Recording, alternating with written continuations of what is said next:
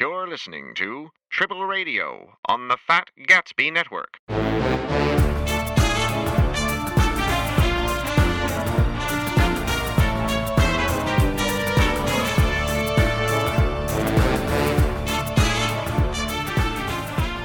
All right, so the show is happening, and this is our first audio test. I'm being recorded. I didn't say that I was ready, technically, but yeah. You're both being Are recorded. you ready? Too. I'm looking at your waveforms. Awesome. I'm seeing you guys being recorded. It's great. Perfect. All my waveforms? Well, I guess you're getting the AC. Yeah, that's the song. All right. Hey, welcome to Triple Radio for February 2024. Yeah. Oh wait, no, that's OBS. I'm trying to see if you're watching us live, or if I ever decide to post these videos on a YouTube channel. Mm-hmm. I'm darker this month. It's darker in my room because I finally put up this new webcam that I bought back in December. And yeah, I guess it just doesn't. You can have light lights. as much. Yeah, You could put lights in there. I have lights, Tim. I like you people so much. Oh, I have studio lights you people on me. Yeah, no, I have a kit in the basement I could bring up here. I just, but No, that's dramatic lighting. yeah, this is yes. harsh. That But that casts quite a glow. I generally prefer to diffuse it off of the wall. Yes, that would be. But and you've got glasses too, so that's you've got many obstacles. Yeah, let's get you a nothing down here looks good. Yeah, this is Tim. That's Dave. That's Weiss. Cheers. Hello. Mm-hmm. Cheers. This is a sangria that I made last night, and sangria is never good the next day because it's been soaking in like bitter, like citrus rinds. Oh, so gotcha. It's a little bitter and gross, but I felt like I had to finish it up because yeah. I just added I added more rum and triple sec to sweeten it up, and now it's kind of drinkable. So, I mean, sangria is like super sweet anyways, so why not add more sweet, right? Yeah. I bought cheap wine. That's what I've got. That's why I had to make sangrias, because we wound up with cheap wine, like half a bottle that was foisted upon us, and so we had cheap. You end up with cheap wine. You got to do something. I transformed it. Yeah, I added beer. Yeah, wine, and beer, like a local Genesee, like one of their artisanal, like orange. it was an orange citrus kolsch that we don't like normally. Yes, I mixed together a whole bunch of stuff I didn't like, and somehow transformed it into something good. It was good last night. This sounds like a sitcom. This is a sitcom drink. This is what Laverne and Shirley did. Yeah. Just odds and ends. Yeah, just whatever's in whatever you got lying around. Dump it all into a pitcher, and you got a tasty delight. Buddy, you made jungle juice. Is what you did. That's pretty much. Yeah, yeah. Get ready to party, everybody, because it's gonna be a ride. Dave's flying. Sure. Yeah. How you guys doing? What's up?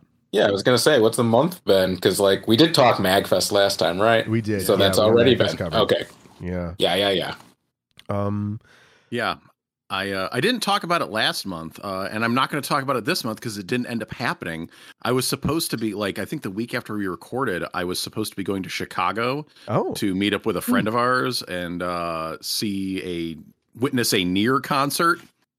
Oh, yeah. Yeah, but she got COVID, so that didn't happen. Oh. Ooh. Yep. I saw some of that concert on Instagram from other people. Yeah. Oh, God, I would have been there, but so instead of doing something super cool, I didn't die. Yeah. I did drive up to Toronto during the Super Bowl. To see my wife had Your wife purchased tickets to see Mitski. I don't know how many people are that familiar with Mitski, the Academy Award nominated Mitski. But people listen to popular music bands, I swear. I guess, yeah. But people were asking me who we were going to see. They're like, "Who the fuck is that?" But yeah, she had purchased tickets at my behest because that's like her favorite musician on the planet. So yeah, it was just funny that it was just like, oh, everyone's watching the Super Bowl and we're driving up to Toronto and getting Nando's on the way and watching a Mitski concert, which was a way better expenditure of that evening. Yeah, in my where'd opinion. you leave the boy? Sure. Side of the road. He was still side of the road. He was still there when we came back. Oh, good. All right. Good. No, survival no, skills important. He just went over to Grandma's house. It ended up just being a lot of inconvenient driving that day. I mean, that's a lot of driving for a Sunday night, like before a school day the next day. Well, we took him. We didn't get. I got him Monday morning, so he missed a couple hours of school. Okay. Whatever. Yeah, what are you gonna judge me taking your kids to Disney during school, Dave? No, you're not. No, I'm just saying it's a logistical challenge. It's a lot of driving. Yeah, it's just a lot of driving, and that's it sucked. It is what it is. But cool. yeah, that was cool. That was the cool. That cool thing did happen. I forget what game or movie I was watching or playing instead of the Super Bowl, and then stopping to see movie trailers. And that's about it. There wasn't even that much, anyways. Basically, Deadpool and nothing else. Yeah, Deadpool. There was other ones. Well, yeah. Can't tell you what that they I were. Remember. Nope. The Wicked one. There was Wicked. Oh yeah, Wicked was very popular. Yeah. Not for me, but people will enjoy. Yeah, I've seen a lot of discourse about that. So I have not. I've only seen little bits and clips of that Wicked trailer, but all I've seen people talking about it is like, Jesus Christ, I'm sick of movies looking this goddamn cheap. See, you're in different circles, because I was surprised how many people were surprisingly impressed with it. Oh, really? Oh, because I was like, it looked like a slightly better every CG thing since Alice in Wonderland to me. Yeah. But people whose opinions I respect on these things, as well as I think this is more like a younger crowd, and I think people that are really into the musical are excited about it. So yeah, it's going to make a lot of money, is what I'm saying. Yeah. Like, no doubt. Yeah, I hope so. As far as I am not the biggest fan of Wicked, as far as my knowledge of it penetrates, it's, was sort of this starring vehicle for Idina Menzel to then become Elsa in Frozen and get catapulted to superstardom. And so I don't know how. I don't know how racially conscious it has been cast on Broadway and in professional production since then, but cool to see a black Elphaba in the lead. Yeah. That's sure to get all the trolls coming out. And I guess I'm surprised that I have not seen anyone complain about a black Elphaba, despite having her skin painted completely green. Yeah. I say, haven't seen anything on that end. Like, man, maybe the wokes are ruining musical theater now. What'll they come for next? Musical theater's always been completely straight and white and no social commentary. Yeah. No social commentary in musical theater. What else? I didn't really see any movie trailers or anything because my kids watched the game. Yeah, I mean, Wicked was the big one. Deadpool was the only one that I was. I don't like guilty pleasures as like a title. You like something or you don't. But Deadpool, I have some guilt about liking Deadpool as a franchise, but I enjoy Deadpool. There you go. Yeah. I feel like it's fun watching it kind of evolve. Like, I went back and I rewatched the first Deadpool after that trailer, because I don't think I've watched it since the theater. And it's because it was only 7 to 8 years ago. And if you remember, like, Ryan Reynolds had to fight to get that movie made because Ryan Reynolds' career was in the gutter, and no one, there was comic book movies, but there wasn't like alternate comic book movies at that point.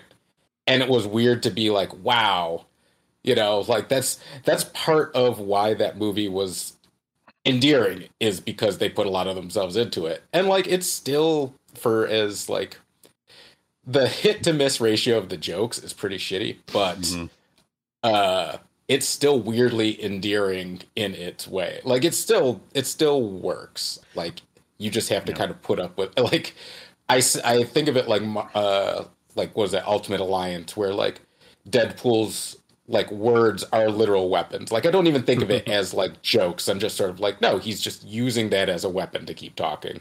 I also haven't seen it since it released, but I feel like what helped make it work is it's got a pretty relentless pace, doesn't it? Like even the jokes that don't land, it kind of doesn't matter because there's going to be 12 more jokes in the next 3 minutes. So right, and that exactly where it's just sort of like they're not even. I mean, they are jokes. It's just their quips is just words. It's just walls of words, sort of thing. Yeah, I remember liking the second movie more, anyways. I think I will this time. Like at the time, I kind of had them about the same, but yeah, I'm pretty sure I will at this point too. Yeah, I had a really funny, like, I don't know, thought that rolled through my head for about like 4 or 5 hours. That was just like, oh man, my kid likes Deadpool. Maybe I can have him watch the Deadpool movies. And then I was just like, nope. No, maybe not yet. Not yet. Nah. No. Nah. I was just like, I don't really. Let me read through those movies just real quick. Oh wait, no, we're not doing that. No. But yeah, I mean, the Super Bowl for trailers isn't what it used to be. I mean, like, it's TV, and you don't need to put your trailer on during the Super Bowl to get eyes on it. Yeah, get eyes on it. Like I don't even know if there was a newer Dune trailer. I don't think so. I think the newer Dune trailer came out before the Super Bowl, and that's the biggest thing anyways right now. And yeah, so doesn't matter. Like I am not looking up commercials anymore. I do not care whatsoever. Yeah. Well, it's like people were saying that it's just like every commercial is just like, oh, they just got a celebrity to like some big celebrity out of nowhere to be a part of their commercial campaign. And that is like as far as the marketing is thinking, like, okay, who can we get? We'll just get Arnold Schwarzenegger. We'll throw him in there. We'll go get this person. We'll throw them there. Or we'll get this menagerie of people and put them in a room and make some jokes and try to and hope something sticks. So our product go viral. And yeah, because I was thinking, like, I didn't watch it. I'm sure it was a Super Bowl commercial, but like whatever random ad, like Martin Scorsese showed up in for like a second, and I'm going, that's stupid. And then I'm just sort of like, oh, they literally called Scorsese and said, you show up for 1 hour. You show up for an hour and you make, whatever, $25,000. Who's going to say no to that? He directed one of the commercials this year, didn't he? Oh, maybe then. I assume it was the one that he appeared in. Maybe. Not that it had any hallmarks of his direct, like. Yeah. It was a commercial. I guess that takes the point out of that one. But I in the general, like, grabbing a celebrity-ness, it's just like, it's literally just throwing a wad of money at a person because you instantly know who they are, and that's it. This is going to sound like an old man complain about, boy, things used to be better back then. There's an IKEA commercial from 20 years ago, an IKEA Super Bowl commercial that I used in a cinematic storytelling workshop for high schoolers a couple of months ago. It's a commercial where it's a story of a lamp. The lamp gets thrown out of the apartment. They replace a lamp with a new lamp. And the lamp is sad because the lamp gets brought out to the curb. And all through music and camera angles, you show like the lamp misses its home. And the capstone of the commercial is a Swedish man coming out and saying, you feeling sorry for this lamp? That's because you're crazy. Lamps don't have feelings, like just undercutting everything. And so I'm using that as an example of subversive storytelling for them, like subversive, because it's all visual, until it gets undercut at the end.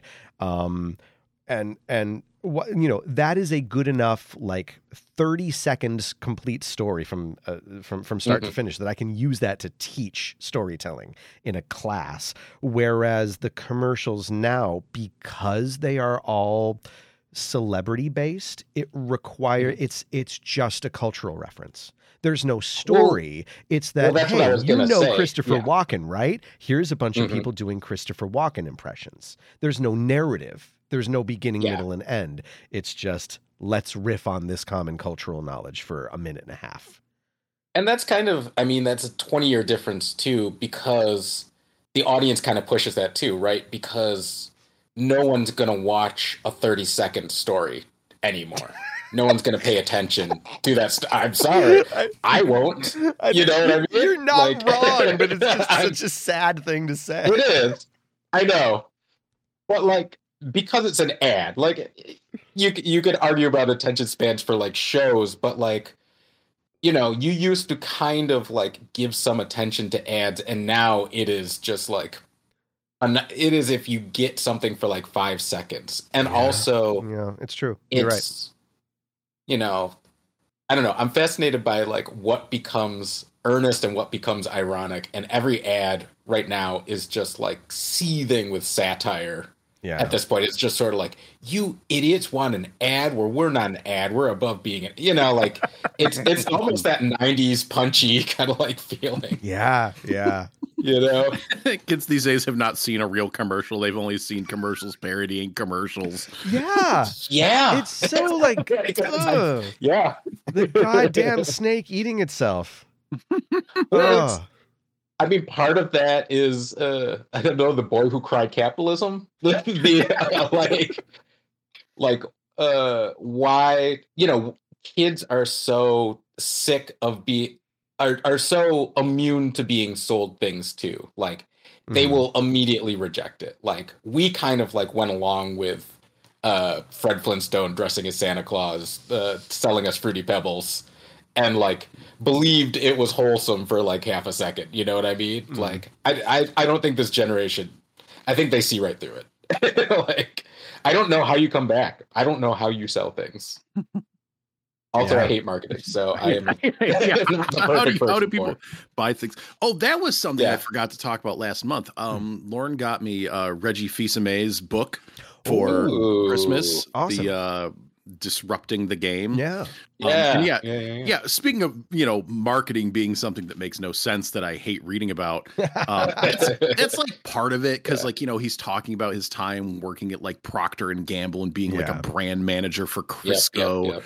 And then, you know, going, what else, you know, I was, you know, trying to sell this, working with like Guinness. And then, you know, of course, the famous like Pizza Hut, Bigfoot pizza thing and like why that worked. And then very suddenly didn't work. You know, a few chapters of the book are just that. And just saying, I remember just like, man, I can't stand that stuff.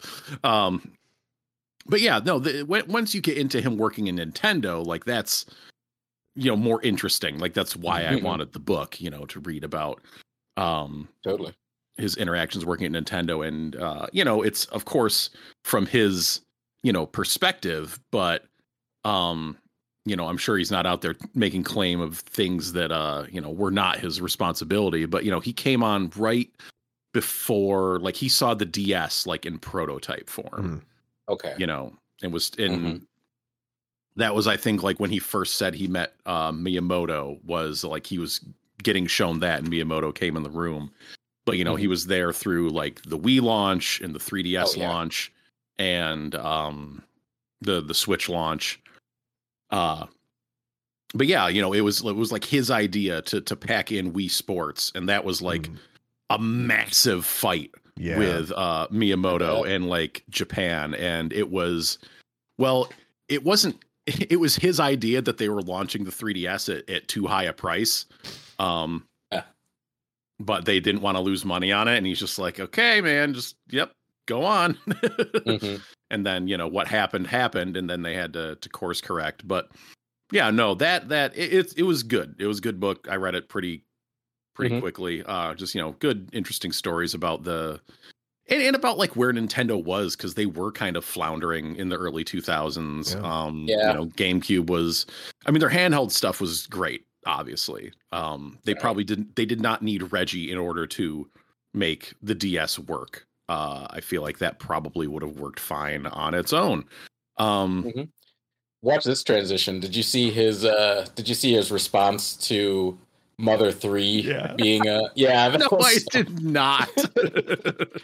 He's basically like, you don't ask me anymore. Can't do anything. So glad this is not my responsibility anymore. Yeah, it was so funny. When I went to see him speak at Cornell University right before the pandemic started. He touched on a few of those things during his presentation. But yeah, what struck me is that he's a businessman. He's a corporate executive. His specialization, you know, he understands marketing, and that was a lot of the talk. He's very conscious of the fact that he would not be a household name in terms of business if it wasn't for Nintendo. You know, no one cares, and no one's bringing him to Cornell to speak about his time at Procter and Gamble. And he knows that. You know, he knows that tenure was very special. But it's also, I mean, that was also most of his career. Yeah. Like Procter and Gamble was like right after he got out of college, you know, at Cornell. Okay. Like, you know, went straight into being like, you know, working his way through business at Business Place. And then, you know, he made a boo-boo with the Crisco brand and then had to start bouncing around to like other things. But yeah, he was at Nintendo for like 15 plus years, like 18 years, like that. That's most of his career. And he was, you know, a very forward facing part of that because he was giving all the presentations and whatnot. Yeah.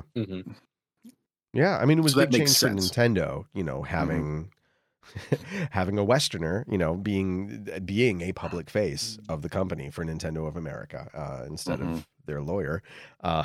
And yeah, you know,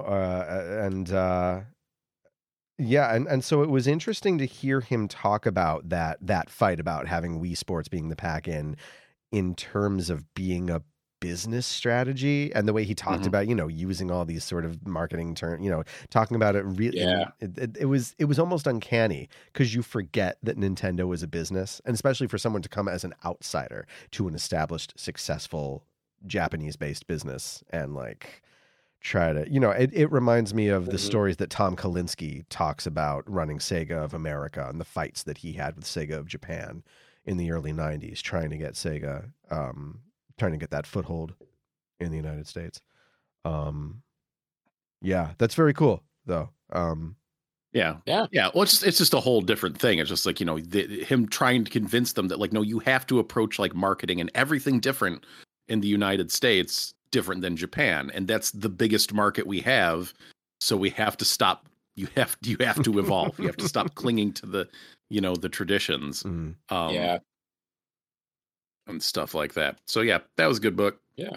Nice. Read that book. Awesome. Yeah. Read a book. Read a book. You know what? I read a book. I'm going to give this book a plug, as long as we're talking about it. Friend of the show, Aaron Randolph. I have not read his book yet. It takes me a long time to read any book because I can barely get through 3 pages without someone asking me for something. But Aaron Randolph, so it took me a long time to get through Randolph's admittedly fairly slim volume.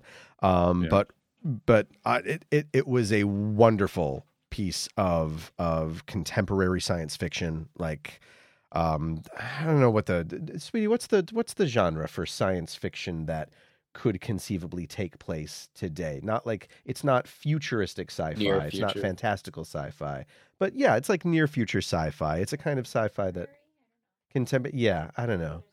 My librarian wife just happens to be in the room, so I'm just... Hard sci-fi, says Zerum. Hard sci-fi? All right, yeah. Just wonderful, with just great emotional hooks to it. A riff on the... I'm going to mispronounce this. Danganronpers? Thank you, yeah. A riff on that style of storytelling.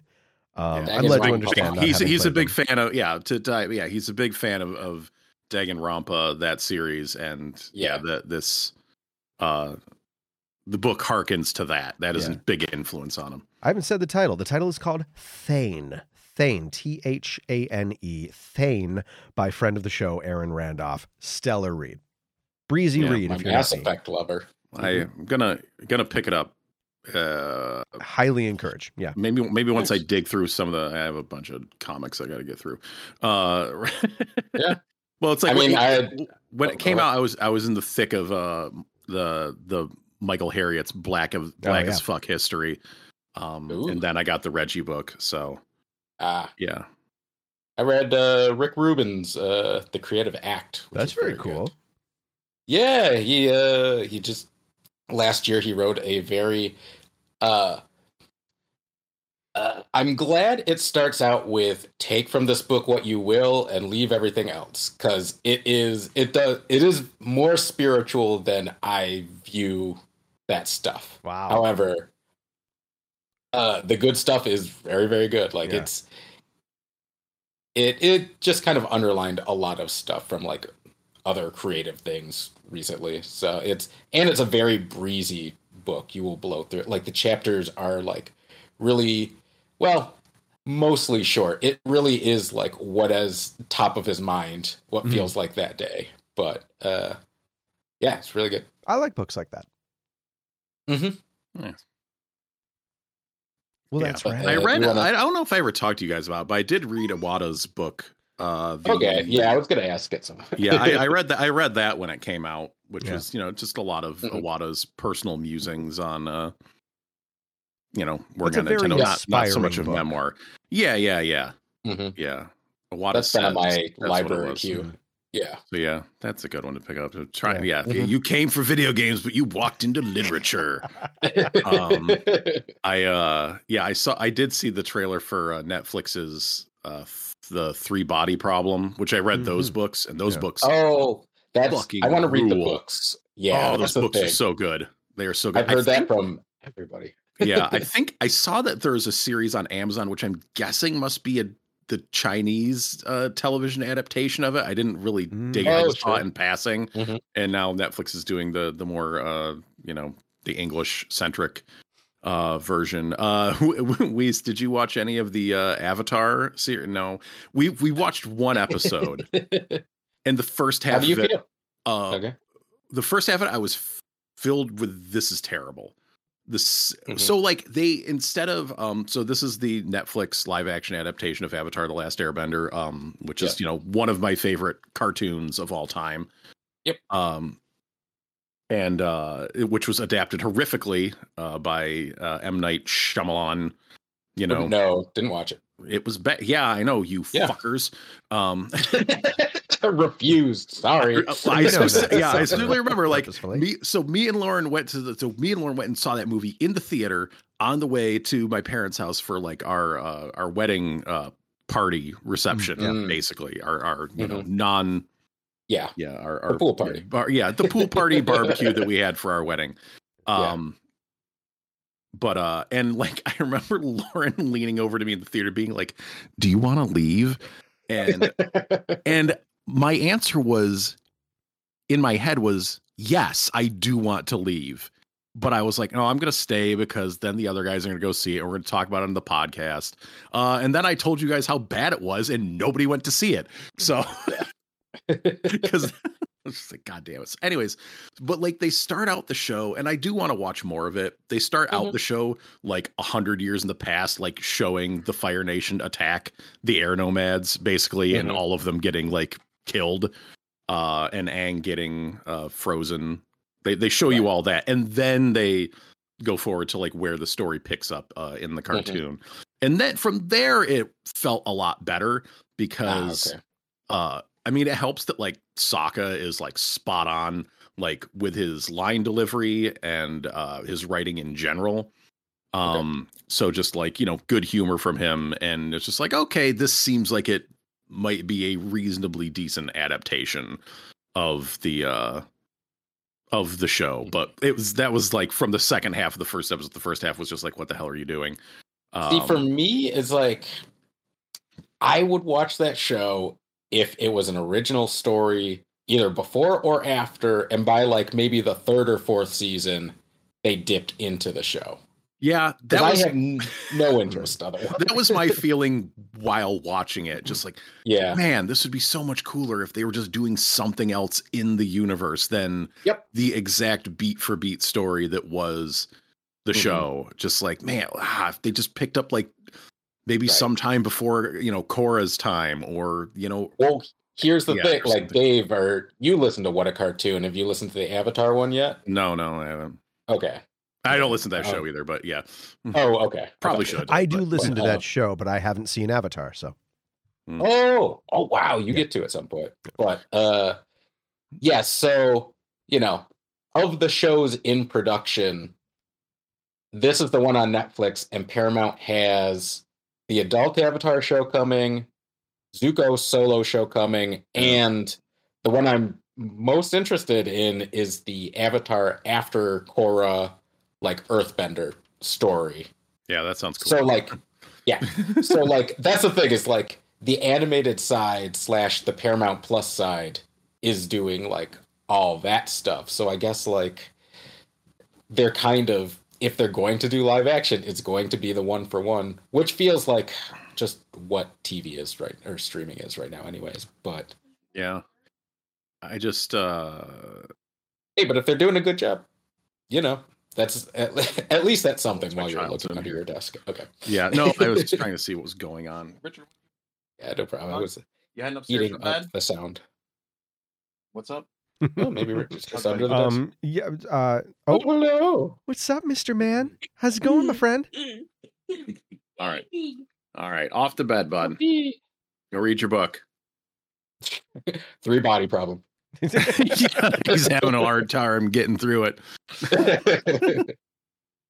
So, yeah, Lauren doesn't want to watch more of it, but I wouldn't mind watching a little bit more just to see. No, I'd be curious. I mean, I want to try more of the Cowboy Bebop show.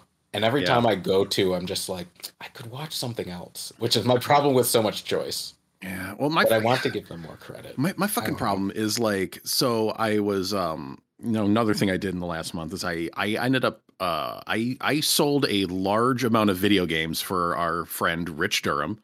Right, yeah. Thank you for including me on that message thread. It's fascinating. Okay. All right. Yeah. keep me on there. I love reading about these exploits. Okay. Yeah, sure. Well, so, long story short, people, longtime listeners of the show that are familiar with X-Strike know Rich Durham is, was in all of our stuff. Yes. In all the movies, he was Edward Lindsay, I guess, most prominently, as his part. But, he moved to New Zealand, 10 years ago now. And he was back visiting for the month of December. And while they were here, him and his wife, who were originally from Rochester, were like cleaning out their storage. Just like, we've been paying for this storage locker for 10 years. We need to get rid of this shit. So we're not paying for it anymore. And part of that, we got together, and Rich was like, hey, he's like, does anybody want some of these old video games I have? Just like posting pictures in this little group chat we had. And I was just kind of like, Rich, like, some of this stuff's like worth a lot of money. Like, and, just eventually was just like, hey man, like, I'll sell this stuff for you. And I get to keep a cut, but send most of the money, across international boards to New Zealand. Yeah. So he brings this massive chest of video games over to my house and cracks it open. And we all look inside and we're like, Rich, what the fuck? Yeah, I'm going through I was there for the beginning. For like fucking Storage Wars and being like, yeah, this is worth, this is worth this is worth this is worth a lot. And not even noticing that copy of Power Blade 2 that was in there. Well, that's when I joined the group chat. And like, I just like glancing over, I didn't realize it was, worth as much as it was, ultimately. But did he have anything in packages? I don't know. I don't think so. I mean, he didn't have anything, no NES stuff or nothing like before, like 2000 was complete in box in any capacity. Gotcha. I guess I should say. But he did didn't he have a box for like an NES control set? Like Oh yes, he had a complete in box NES top loader. Yeah. Wow. Oh wow. Okay. Yep. Yeah. Jeez. Yep. I didn't know that. Yeah. And he was just gonna go and like donate it or throw it away. Like, if I was a less scrupulous fellow, I could have just been like, Rich, I don't know, I'll give you like a few $100 for this stuff, I guess. Right. Just get it off your hands. And he probably would have been like, okay, sure, here you go. Yeah. And just giving it, But like, so was that close to like 5,000? I'm guessing. I'll say the final sale. I don't know. After, well, okay, the final sale was like $9,000. That was before I undersold it. Okay, yeah, great. Yeah, that was like before eBay fees and whatnot. Yeah, it's worse, but yeah. So nearly it was $10,000 worth of games sitting in a storage locker for 10 years. Yep. This is what I mean. Yeah. Awesome. Yeah. So how does he feel about it? I mean, I think I sent him a very large payment today. So like, I think he's going to feel great about it. Yeah. I mean, it was a lot of work, Mm-hmm. Of course. Taking but I'm an eBay professional. So, I at least were. Yeah. Well, I mean, it's like, I've this game collection here has dwindled substantially over the years, and it's because of me going on eBay and just selling, a bunch of games, turning games into money, paying off that debt. So yeah, I've done it before, so just taking the pictures, listening to stuff up there, then packing it all up, shipping it all out, which led me to like, okay, I have to sit and pack up like 100 fucking things tonight. I want to put something on the TV, but it's just like most of the stuff that I want to watch is like too weird or too violent for either of the other people that I live with. Yeah. Right. And then it was like, Richard was hanging out with me. I'm like, oh buddy, do you want to watch some anime? Because we've been watching My Hero Academia. We've been watching Spy X Family, which is hilarious. And he's like, but he wasn't really in the mood to like watch something. And this is the situation I always find myself in when I'm trying to watch something. It's like he's hanging around and either does or doesn't want to watch something with me. I'm only half paying attention to it. And then I just end up putting on fucking Lord of the Rings or Star Wars. Okay. Just the aggravations of me trying to watch, the millions of things in my goddamn queue. Sure. But anyways, no, I thought as the opposite end, every time I watch something weird, I think about what if there was someone else in here, like anybody else in here, they would not be watching this. Yeah. It's like I need to be struck with illness for a week and just sit and watch stuff. But did you watch any Delicious Dungeons yet? Delicious in Dungeon? No. Yeah. So it's a Netflix anime from Studio Trigger that's it's a dungeon crawler that's all about food. It's an anime about food. It's great. I haven't watched all of it, but yeah. Yeah, very I follow pretty. a couple actors that did the English dub, and they people are very enthusiastic about it. No, I have to check that out. I suppose that's all I got. It's not like I do not watch much anime at this point. It's more like if it's recommended or if it's a studio, like one of like 3 studios, I guess. Yeah. It's daunting to try to watch. Oh yeah, well, and I mean, to kind of pull it back to Avatar a little bit, that was kind of the start of long form storytelling in like American cartoons / Americans looking for that shit. So like, yeah, good point. I think about like when I dropped off of Naruto, which would have been before Avatar started. Like, I think. That was like, did you come back for Shippuden? No, I did see a little bit, but I didn't stay with it. Like, I know I watched like 160 of the original or whatever. Yep. And that was, and then, I just saw Shippuden to see what it was. I did not see Boruto or whatever. No, I watched that. No, I ended up, like many things with anime, I'll watch like the beginning of it, and then I'm just like, I'm just going to read the manga to get the story because I don't have the time to watch hundreds of episodes of a show, even though I know it's cool. I know this shit is cool, but like, I've got friends that One Piece is their favorite show, period, of any medium. That's great. If you have been watching it for 20 years, because that was starting like when Naruto was starting. I think even if not before then, it's got 1,000 episodes. 1,000 episodes. Yes. Yeah. So it's like, if you've been watching since the beginning, sure, great. I'm good for you. And also those kinds of shows are like, if you have a job like I had that you can throw a show on in the background, then you can blow through that stuff. Like, that's what that's for. but otherwise, daunting. Yeah, daunting. So yeah, video games. The reason we came here, video games. Boop-a-doop. Oh shit. Boop-a-doop. What have I played? I've actually got mostly because of that Nintendo Direct was most of my playing. But, yeah, I played the demos for Pepper Grinder and Unicorn Overlord because they're there. I haven't finished Unicorn Overlord's demo yet. No, I need to check that out. That's the one I haven't played yet. Yeah. Because I was unsure. I mean, it's Vanillaware. I love Vanillaware, but you know, I didn't play as much as I wanted to of I guess Rim 13 Sentinels. Yep. Which I want to go back to, but this one has a combat system that's a little closer to your Gambit system from like Final Fantasy 12-ish. Yeah. Which I don't usually click with, but I think it works. And also, you know, because it's gorgeous, you don't mind setting things up and then watching it happen.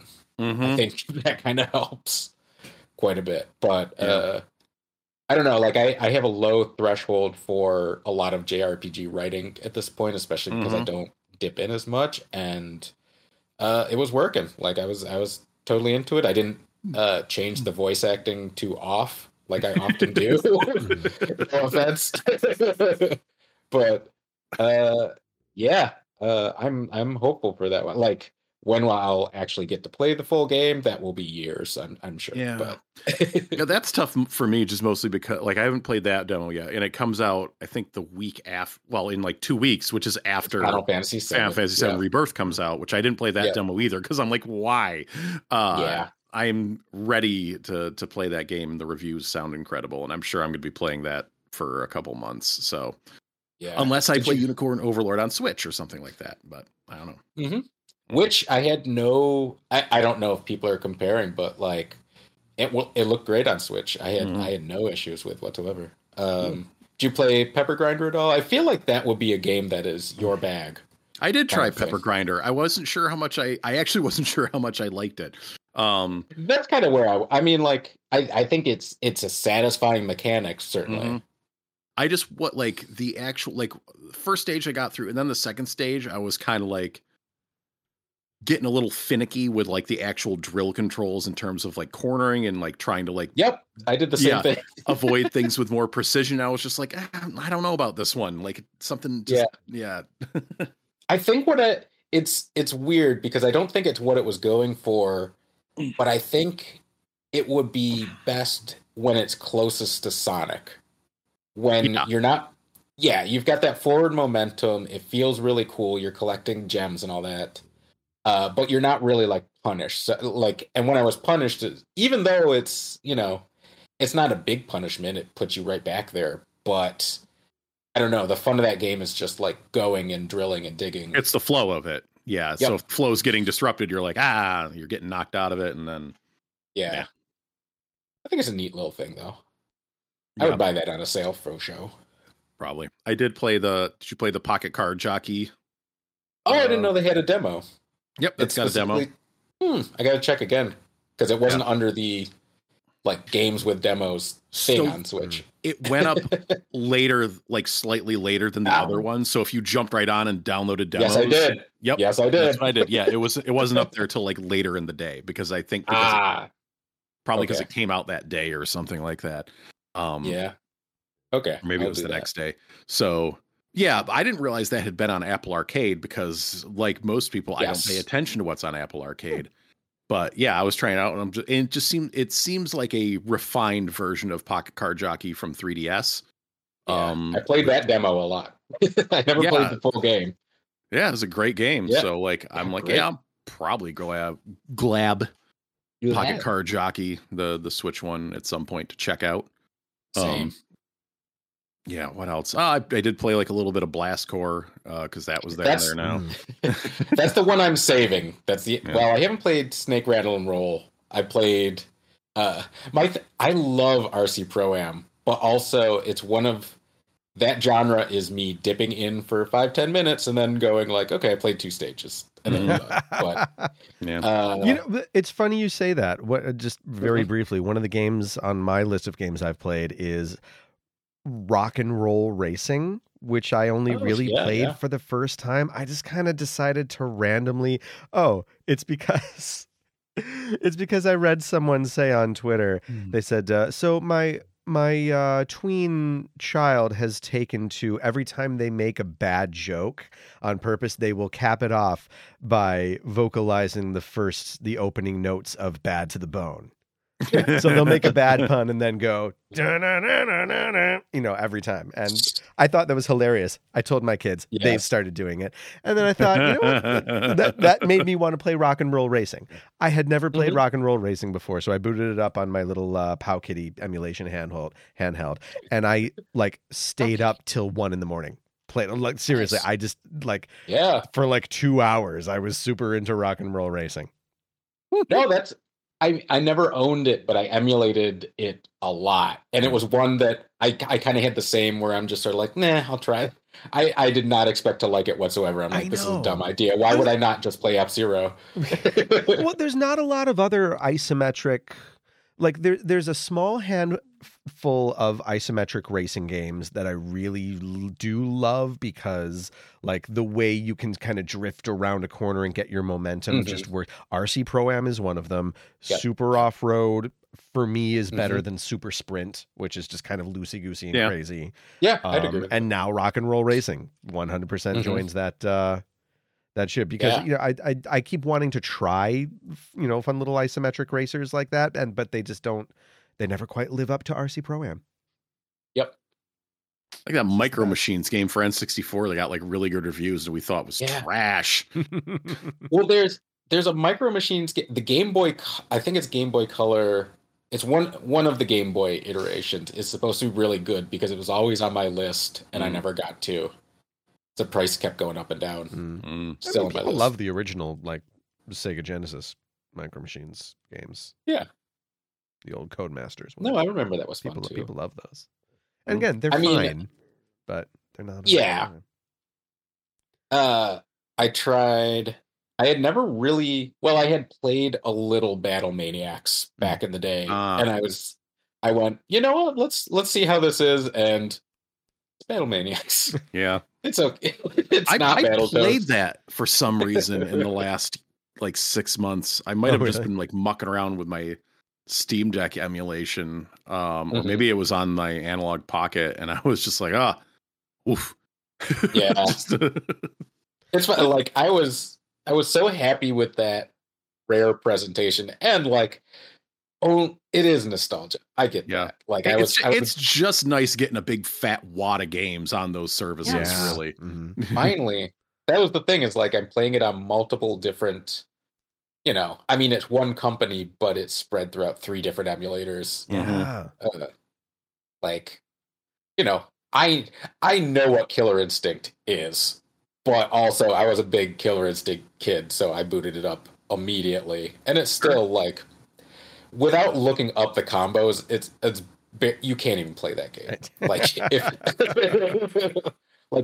If I don't have the Nintendo Power or the EGM in front of me with TJ combos, giant list of things. Yeah, I have the same experience. But, yeah. But still. But I'm very happy it's there. Yeah. It's like a mini Rare replay for Switch owners. No, I'm sorry. Yeah. Oh, no. Yeah, I was thinking the same thing. As I'm just of course, Xbox has had this for a bit, but finally.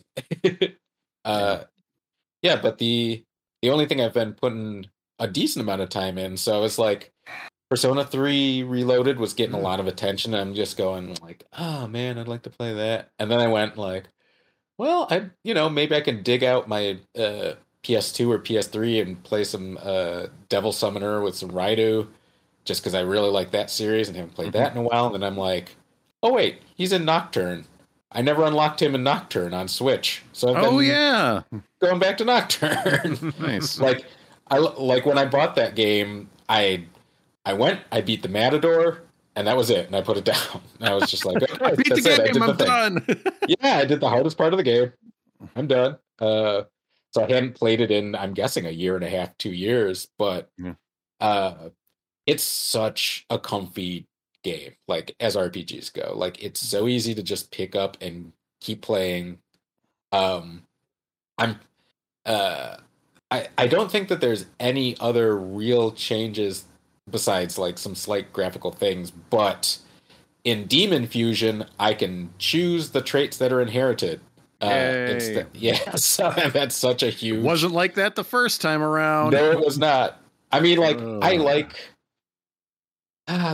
There is something to the risk reward of it, but also, my God, I'm so glad that they let me do that. Yeah. Well, I mean, you know, when I was playing Nocturne, I was just basically save scumming it and just like, yes. Yeah. I was just like, oh, did I get what I wanted? Nope. Okay. I'm going to go back and reload. Did I get what I wanted? Yeah. Nope. Just for hours. Yep. Yeah. So that has definitely like kept that game at a nice pace. So yeah, I'm just, a couple games that have been sitting there for a while that are really nice to just scratch that itch of just sort of like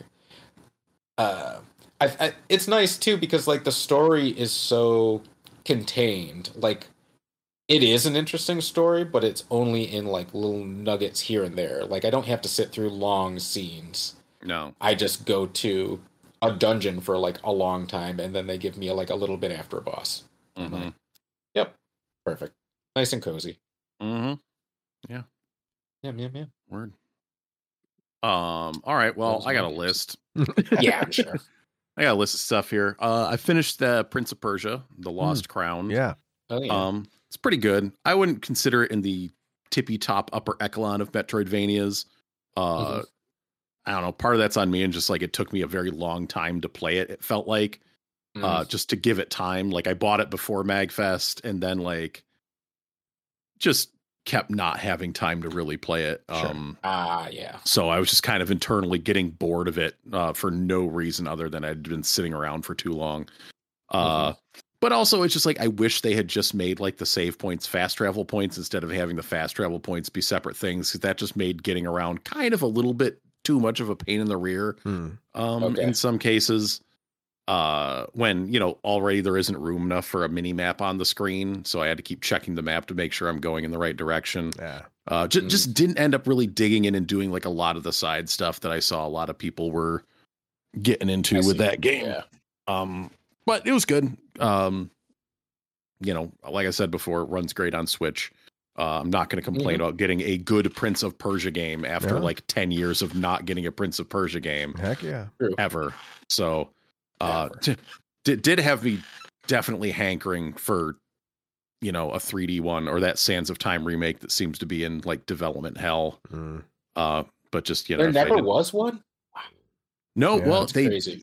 Yeah, supposedly there was one that was coming and it was supposed to come out like early next year, and then it just disappeared from release calendars, and who knows what's happening. I mean, like that game is out on, you know, like Steam and stuff. Like it's playable, the original.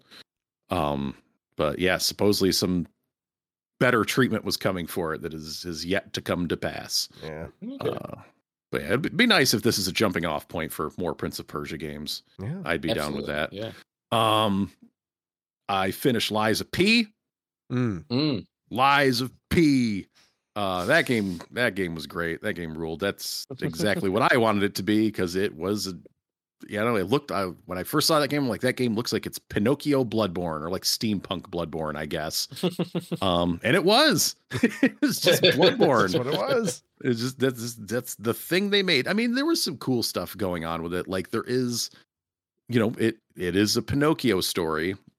And there are, you know, moments where you can tell the truth or you can lie to people about things, which has an effect on how human you're becoming. Yeah, and there's like it's in kind of like the hub area, there's a portrait of Pinocchio on the wall, which has a nose that grows out with the more lies that you're telling, just as kind of an indicator. But, you know, in terms of mechanics, like I mentioned, like they had some good stuff going on with kind of like the back and forth and the battle system. all the not all the weapons, I should say, like all of the normal weapons, you can detach the, okay. So just so you guys know, one of the big things, in like all of the Soulsborne games is it's less for people. I mean, the way I look at it, and I think most people look at it, it's not, the stats of a weapon are not as important as the moveset of it. Okay. Okay. So it's like, yeah, you can look at stat tables. You could be like, okay, yeah, this sword has the highest damage number. But if you don't like the way that it swings, or that, you know, the moveset that it has doesn't jive with your style, like, you know, you're not going to like that weapon. Yeah. And sometimes, you know, there's weapons that people love, that have great stats and recommend, and I'll play with the weapon. I'll be like, you know, I just don't, it's just not me. It's not the way I like to play the game. So move sets for weapons are very, very important in these games.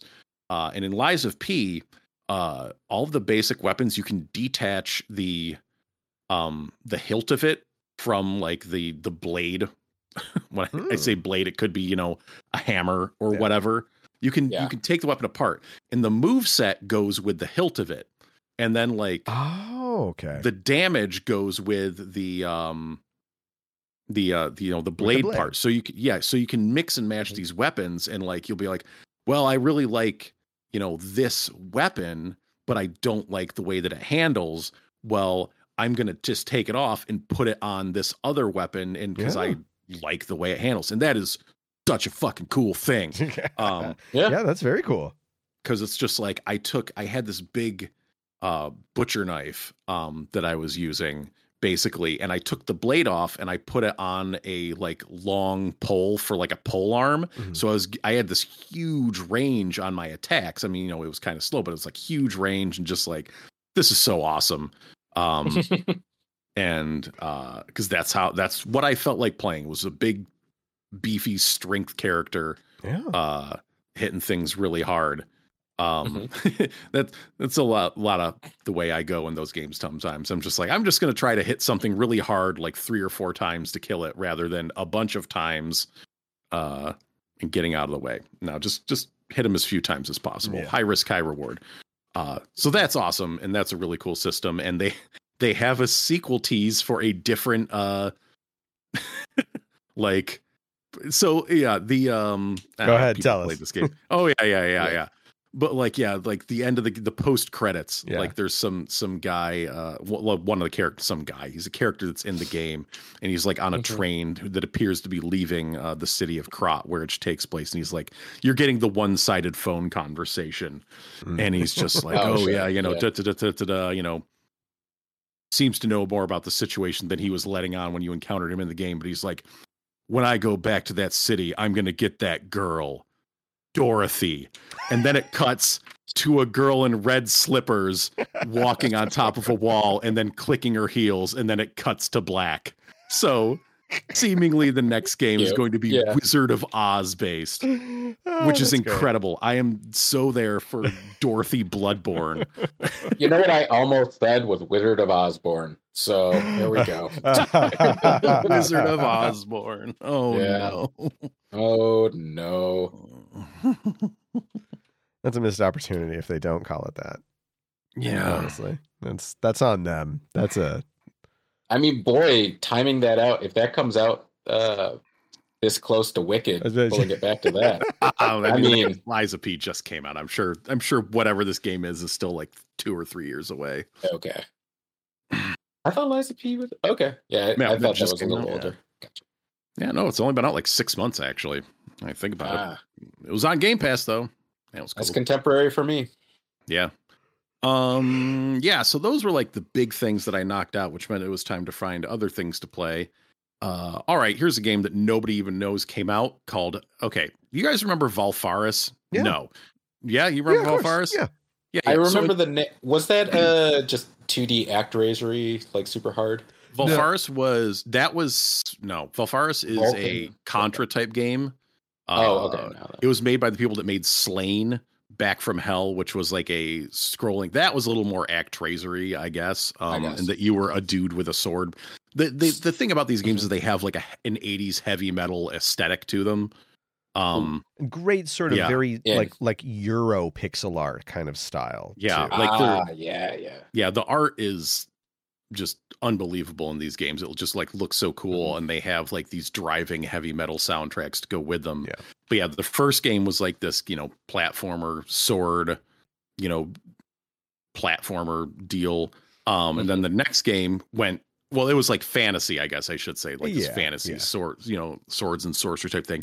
Then they went with a sci-fi Contra base, and the stories tie into each other.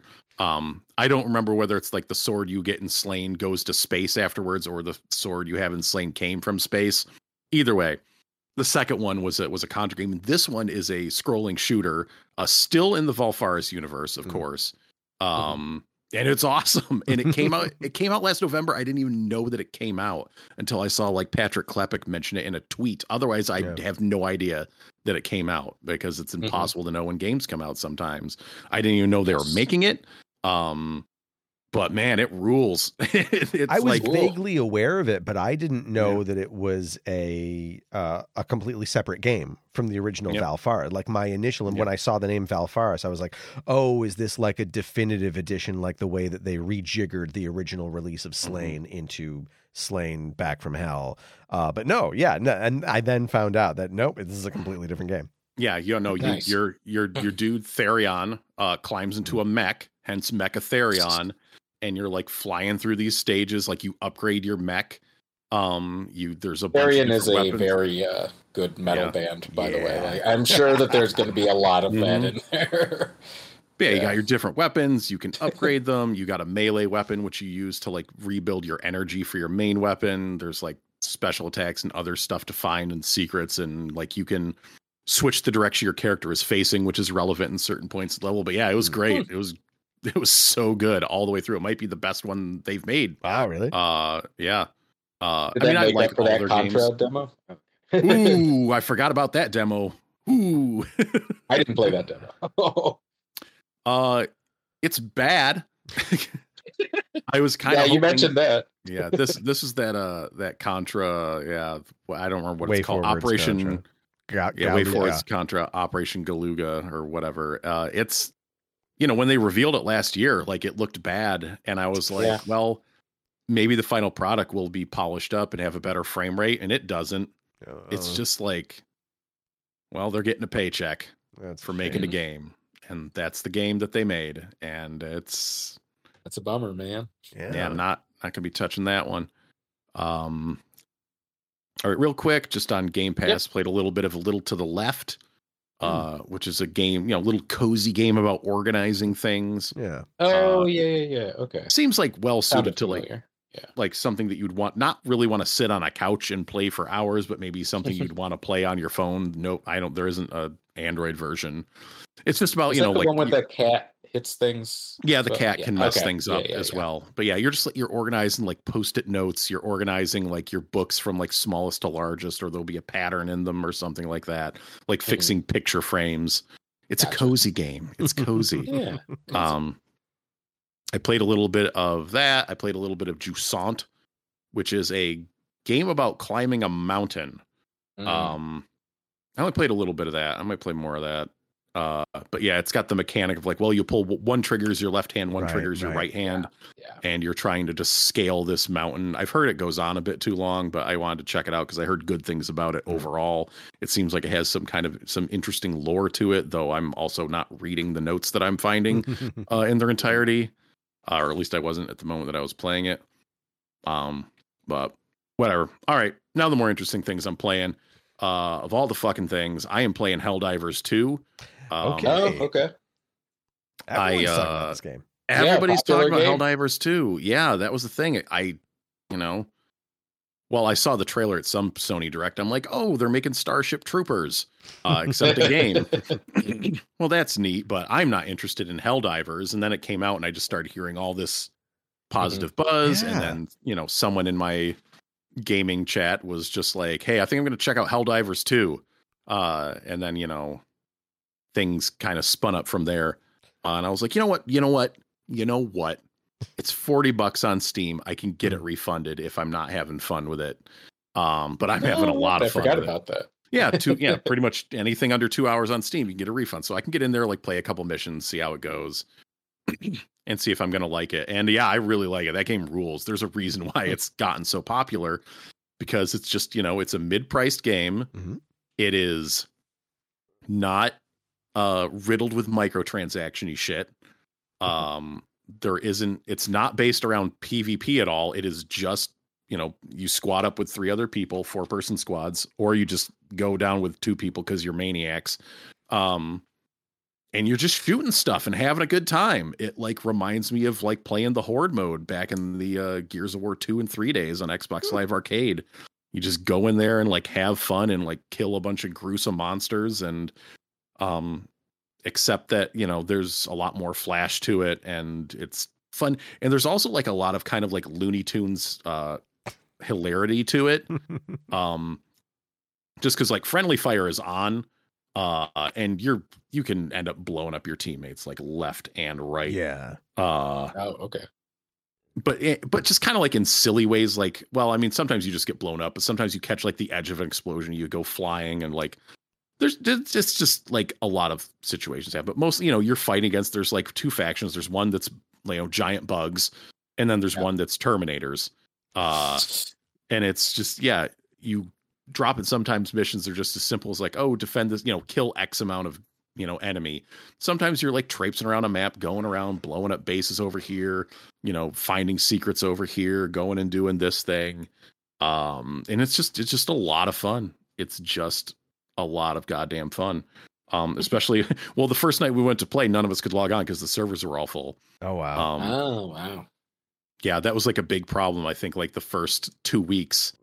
Well, it's like, I don't think I think the highest concurrent of Helldivers 1 on Steam was something like 6,000 people.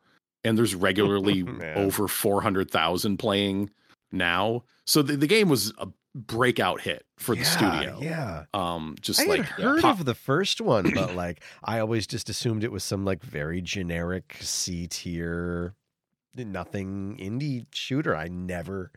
Well, it was like an overhead perspective. It was not even like a 3rd-person shooter. Yeah, oh, wow. It was like, they like changed the perspective on it, and just like, it was just it was a thing where like I think the first weekend they only had like 150 concurrents, and then like within a week it exploded that much more because the word of mouth got around and literally just everybody's buying it to play it with their friends. Yeah, and that's very cool. It is very cool. Mm-hmm. Like. And most people were very understanding of the problems of just like, oh, this isn't like with like Diablo 4 or like Halo, where you're some giant company releasing a giant game and you're not ready for it. Yeah. This was a company with like modest expectations for how much attention their game was going to get, being completely run over by the fact that they put out like the most popular thing this year, this side of Pal World. Right. Which I still don't know what it is, and I'm fine with that. Yeah, it's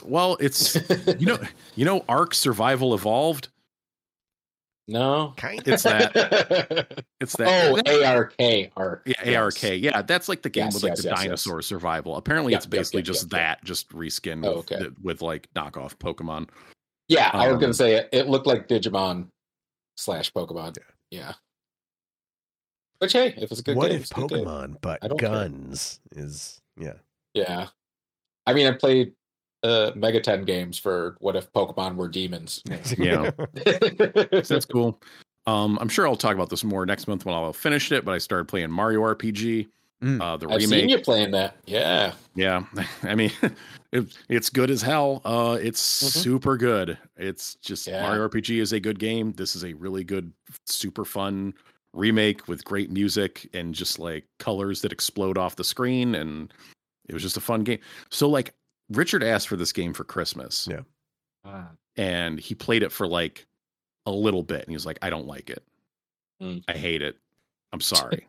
I don't like RPGs. I'm like, why did you get a game called Super Mario RPG? It's like, well, I wanted to try it. Okay. I finally finished this other crap I was playing. I'm like, you know what? I'm going to start Super Mario RPG. I know it's not too long, and I know I'm probably going to want to fly through it.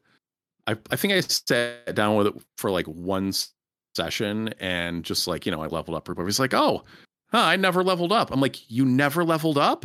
I think I found the problem you were having, bud, because you can just run past all the enemies in this game. So he was running past all the enemies and not leveling up. I'm like, no, buddy. Okay. You got to fight some of them so that you level up and you're strong enough to beat them. And then like he picked the game back up, and after playing it for like 15 minutes, he's like, oh, I got past the Hammer Brothers. Like, there you go. And now he's off. Now he's off enjoying the game. So like we're kind of playing it at the same-ish pace. So like, yeah. And like, he'll see me playing it. I can tell he gets like antsy. He'll be like, I'm like, do you want to play it, bud? Do you want me to turn over to you? He's like, no, you can play, because he's being nice. He's like, no, you're good. You're good. I'm like, buddy, you just got to say it. And he's like, yeah, actually, I do want to play Mario RPG right now. I'm like, okay, that's fine. Advocate for yourself. Yeah, I just think he doesn't want me getting too far ahead of him. Yeah, well, yeah, of course. No, you got to stay on the same page. You know, I have never played it. I've never played the original. I figured as much. Yeah, so when it was released, around the time it was released, I booted it up in emulation for the very first time, and yeah, I got through enough of it for it to, I don't know. I got through enough of it for me to be like, I can see why people went crazy for this back in the day. It's not necessarily hooking me right now in this moment of time, but maybe that's, more me than, or maybe, I don't know. Seems great. Seems fine. Seems lovely. I was the sound effects are crack in a lot of ways. Like, there's something about that soundscape. Like, you say Mario RPG, I literally hear the sound of like crunching, of like stomping an enemy, or like hitting some, like, very, I feel like the sound effects are louder than other games. And that just drives me playing it. Yeah, it's the music is just, it's so goddamn good. Like, and I'm not getting, like every time I win a battle, like I'm rocking out like to the victory music. I'm like, hell yeah, the boss music is good every time. Like, all that music is good every time. It's such a good soundtrack. I assume I assume there's a reorchestrated soundtrack, and you can probably also select the original too. I don't know if you can select the original. I think it would feel off with just like how shined up the game is to have the original one in there. But I didn't look. Maybe it's in there. Maybe it's not. I don't know. You don't know? I don't know, but I'm only a few hours in, so I'm sure I'll finish that before next pod. Probably next pod I'll just be talking about that and Final Fantasy. I don't mean to interrupt your run, but can I dovetail off of you with something that I've been playing, just because I think it's similar. So I picked up all the Final Fantasy Pixel remasters, because the whole pack finally went on sale. It was a great deal. So I got them all. I got all 6, and I started playing the first one.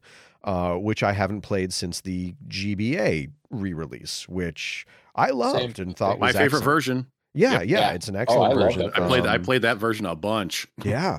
It's and as this one is, it's so funny because this one is different. The GBA really based on the WonderSwan release, which updated the art mostly to like 16-bit style, whereas this doesn't do that. It still it adjusts the graphics, it redrew them, but not in a grotesque, hideous way like those mobile releases from a few years back.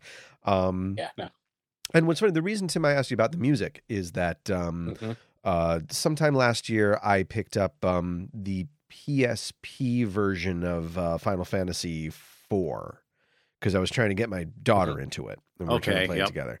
And I did not like the reorchestrated music, and so I had to turn on the original soundtrack.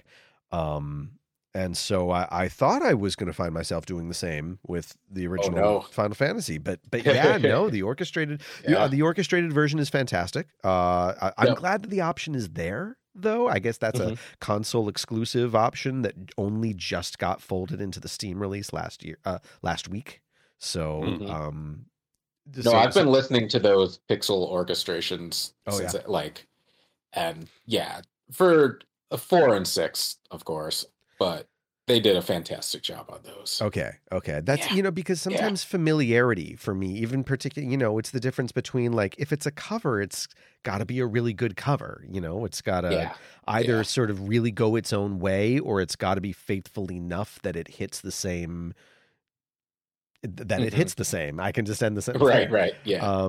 So yeah, and it's also funny that the Richard's frustration stemmed from not engaging in battles, because I've been turning off. You can disable random encounters in all the Pixel remasters, and I was afraid to do that at first because I'm like, how am I going to sufficiently level up? And it's so not an issue. It's just totally not a problem. Because like without random encounters, the main thing that you're doing in Final Fantasy 1 is going into a dungeon, opening all the treasure chests, many of which have monsters inside before you get the treasure. And just fighting the monsters in the treasure chest is sufficient to level you up to where you need to be. I really don't have to grind at all. It's been awesome. Such an easy. It was a lie. What? Grinding was a lie. Grinding was a lie. Yeah, it's such an easy breezy, frictionless, literally no grinding, frictionless experience. And for me, having played this game several times over now, one of the best ways I think for a person like me to revisit it. But I appreciate that they still have all the options in there that if you are a purist, or if you're experiencing this game for the first time and you want to experience it the way it was originally intended to be played, you can still do that. All those options are still in there. So the first one out of 6, I'm super impressed, where my expectations were tempered, but yeah, so far so great. Yeah, I feel like there was some RPG where I was in that situation with like, you can turn where they had the battle. Like a lot of, I think, old school RPGs have that option now. Yeah. And it's just like, okay, I want to grind now. And I just turn on the random battles and I do the shit. And then I'm just like, okay, I want to walk around this dungeon and explore it. I'm going to turn them off so I can just do that without like jumping into a battle and being like, okay, which way was I walking? Or like, I'm trying.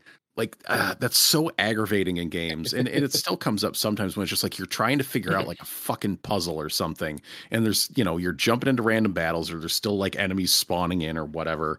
It's just like, motherfucker, this is not what I want to deal with right now. Yeah.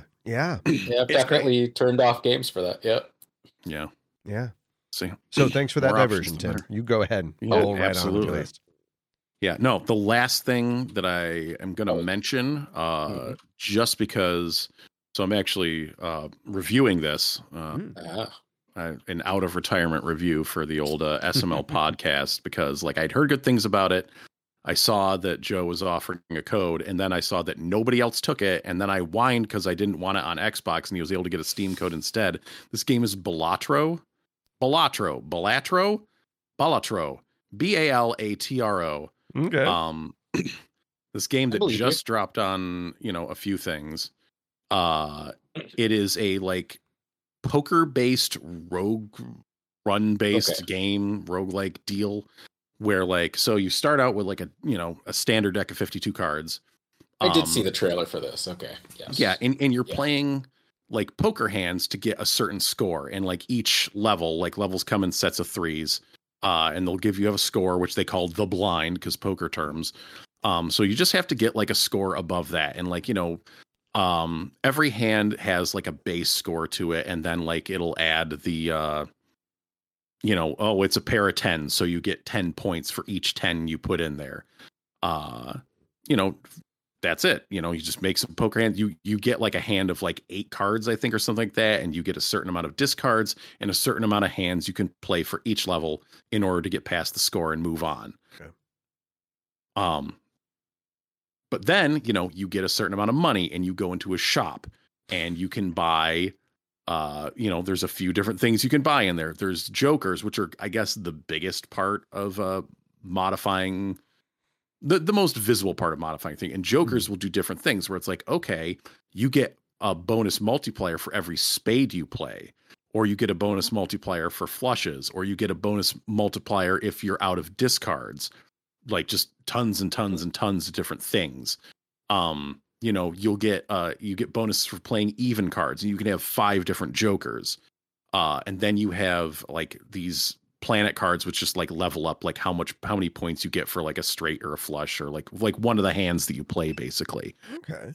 Then you get these like tarot cards, which can modify your deck. And along with modifying your deck, then there's also just like these playing card packs you can just open, which, yeah, they'll have other cards in there, but some cards will have special effects. Like there'll be foil, which give them more points, or a different multiplier, or they'll give you more money, or, you know, different cards with different effects. So suddenly you start building out your 52 card deck. You can make it bigger. You could be adding more cards to it, or you could start doing things where, like, you know, you start putting builds together, basically, where it's like, oh, I have these jokers that will really help. You know, I get these bonuses when I play nothing but spades. I get bonuses when I play a flush. I'm going to start turning all my diamonds into spades. I'm going to start weighing my deck so that it has like 20 spades and start getting rid of one of the other suits. So that way it's more likely that I'm going to get a flush. Interesting. And yeah, I had a round that I actually, you know, cleared. Like you go through like 8 antes, which is, you know, I don't know, whatever. A certain amount of things completes a run, and then you can choose to keep playing endlessly, or the run. Oh, well, you can keep playing endlessly until you die, or the run will just end there, whatever.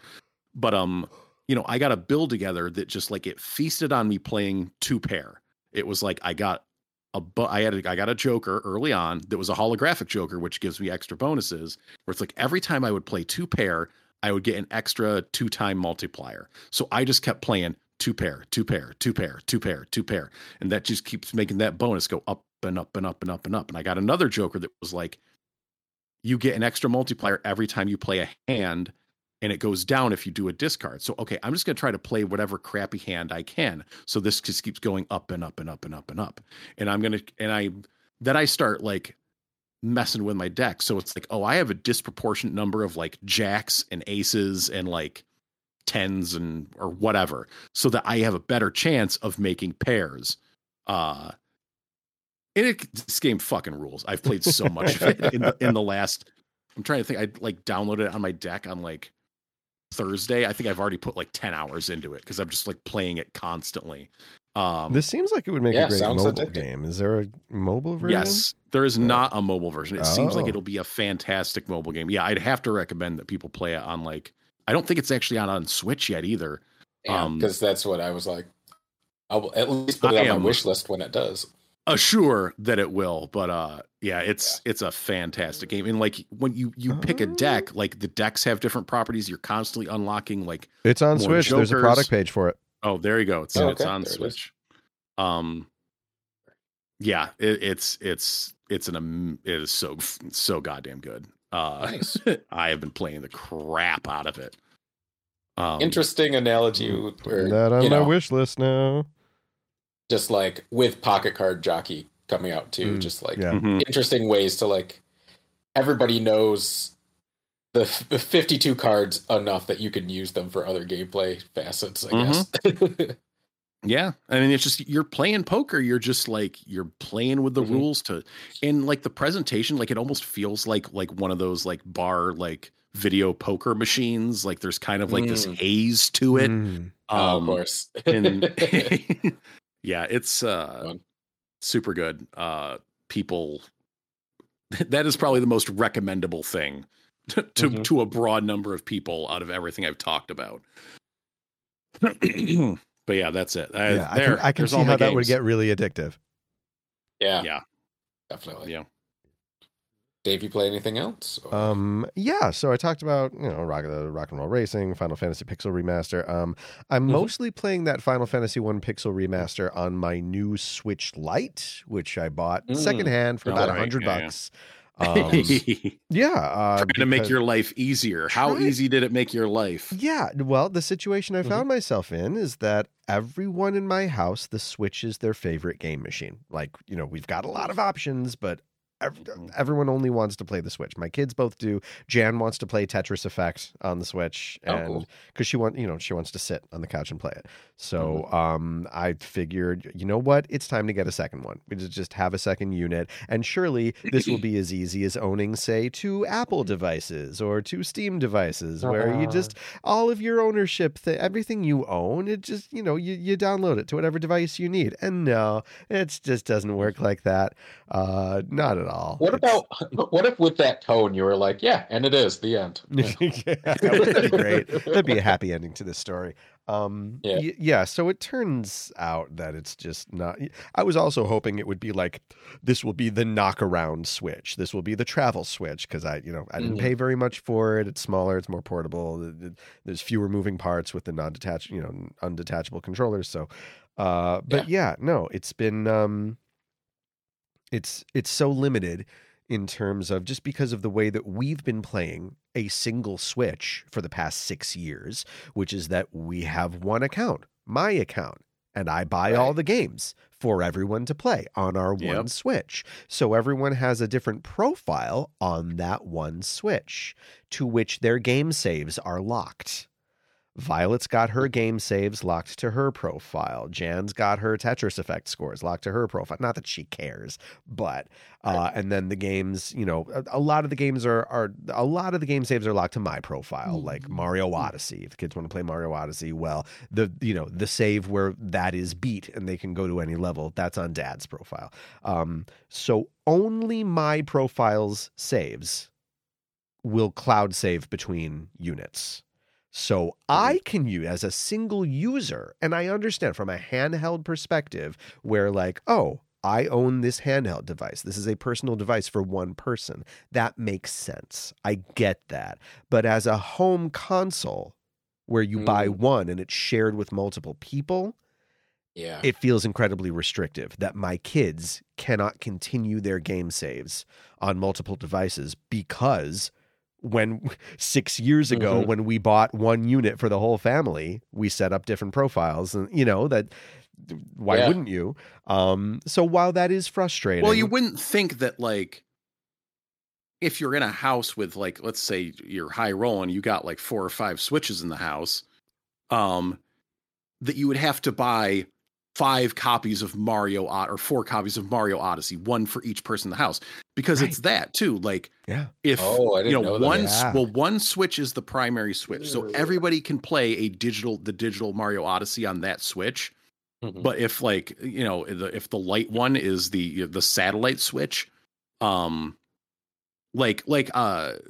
situation is our old Switch, the one that Richard uses, that's the main Switch for the house, because then he can play anything on it. Anything that I've purchased, which, believe it or not, I have purchased all the games for the Switch and he has not. Wow, how about that? Yeah, real weird that, like, when he was 3 years old, I wasn't thinking of making him a profile to buy games that he would want to play in 5 years. Right? Gotcha. Though I was, I was the idiot who didn't think of, like, I should make him a Switch eShop account and buy Pokemon Violet under his name when we got those Pokemon games. I didn't think of that. I was just like, I'll just get both of them because they're both going to play it. Like, why wouldn't I do that? But, like, so the other Switch, the Switch OLED that I use, when I am out of the house, it has to phone Nintendo to play digital games. So, like, if I'm not, I connect it to the network at work so that it can just, like, ping out to Nintendo and be like, oh, can you play Prince of Persia? Yes, you can. Because if it can't connect to the internet, I can't play the fucking game. Yeah. And if I switch, and the thing is, if I made that Switch, the OLED Switch, the main Switch, then Richard can't play any of the games I bought on it. Yeah. Even though it's at the house, even though it can call the Nintendo anytime it wants to, he can't play any of them. Yeah. So that one has to be the main one so that he can play games. Yeah. Well, here's my question. Do you think Nintendo will fix this with the Switch that's clearly coming? I don't know. Like, the rumor I was hearing they were talking about in the Giant Bombcast like a couple weeks ago is that it's going to have backwards compatibility. And if it's going to have back compat for, like, digital and physical, I don't see how they can change that. Yeah. Unless they just change the rights for how it works. But it seems like they fucking should, so that, like... Yeah. I mean, backwards compatibility is always great for me, especially. But that is... Wow, I didn't realize it was that. I knew it was Tangled. Yeah. No, the vast majority of games that we own are digital. I buy digital games. I have huge SD card, half a terabyte SD card in each Switch, and I just want them all on the thing. But we do have a couple dozen, I think, carts and some of my kids' favorite games are carts. And so I was like, well, okay, at the very least, we can, you can take a cart and put it in any Switch. And theoretically, yes, you can, unless you've purchased any digital DLC for those carts. Oh, no. Didn't think of that. Nope. Yeah. So my copy of Breath of the Wild, I bought the expansion pass for Breath of the Wild. And if it is running, then the other Switch is completely inoperable. because Nintendo says, oh no, the other Switch is currently playing a digital game, so you can't use this Switch right now. It's not like I had to be like, okay, turn off the Wi-Fi on the Switch playing Breath of the Wild, even though it's a cart-based game. It's got digital DLC. We got to turn off the Wi-Fi so the Nintendo doesn't think that we're playing a digital game and we can use both systems at once. It's stupid and it's nuts. But I can enjoy games. I can enjoy the Final Fantasy Pixel remaster. So it turns out it's mostly for me. It turns out it's mostly just a little convenience for me to have two Switches. With the Switch. Well, I mean, that was why I got the OLED, so that I wouldn't have to share it with that kid all the time. But I mean, it's two primary Switch users in the house. Lauren prefers to play her shit on the TV, which is fine. But like with the Steam family sharing, because I share my library with both of them actually. Okay. We can't play paid games at the same time. Like Richard can play Marvel Snap like through Steam, because that's a free to play game. But if he is trying to launch like, I don't know, something else, like the other day I was in here playing Helldivers, getting a few drops in the afternoon, and he was trying to launch something. He's like, oh, it says I can't run it. I'm like, oh, right, you can't place a paid game from the library while I'm using a paid game from the library. Oh, while you're using any paid game. Yes, exactly. Okay. He was not trying to play Helldivers. Yeah. Yeah, and that does make sense.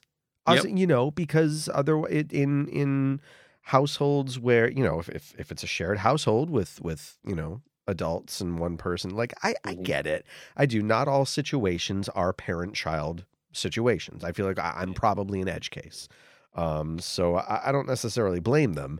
It just sure seems like there's gotta be, especially with Nintendo, there's a lot of parents out there who definitely got a second Switch for their kids to use, only to find this situation is a headache. And then having to navigate how they're going to make it work. Yeah. Right. That said, YouTuber Taki Udon just released a video showing how great the Switch Lite is at running GameCube, Wii, and PS2 games. If you hack it and install an Ubuntu-based OS on it. So I'm thinking about just making it a sweet emulation machine. I'm just shaking my head. Is that the only machine you've got for? I mean, you've never emulated before, so that'll be. I don't have a portable machine that can play those games. Oh my god! The whole point was so that you could play more Switches in the house, and you're just going to throw that shit out the window, so that you can. I don't think I have to throw it out the window. I think if you put the I honestly I don't know. I haven't looked into it that much. It seems like a lot of work. I'm probably not going to do it. I was just sort of like, if you had said, I don't know, a system that is not easy for me to play, I would be like, okay, maybe. But I'm like, GameCube, the Wii is still hooked up, and that also plays GameCube, and I could do those things. Yeah, no, it's fine. But that D-pad's nice on the Switch Lite. That D-pad is pretty nice. Yeah, I like that D-pad. Yeah, you just gotta bite that bullet and get yourself a Steam Deck. All your worries will vanish. I mean, it can play Switch games. It could be your other Switch. I know. Well, I don't recommend doing that. There's a gross, lot of, not a lot of competition now. I'm wondering whether what do I want to play on the go? Do I want to play my Steam library, or do I want to play, because there's a couple new emulation handhelds. The Retroid Pocket 4 at $200 is really tempting. The AYN Odin 2 is getting amazing reviews. So like if I'm looking to spend like $200-$400 on a more powerful handheld, I'm just not exactly sure what it is I want from that kind of thing. As it is, my $90 Pow Kitty is like, I just keep pushing that thing. I just installed GTA 3 on it. It plays GTA 3, the PC version of GTA 3.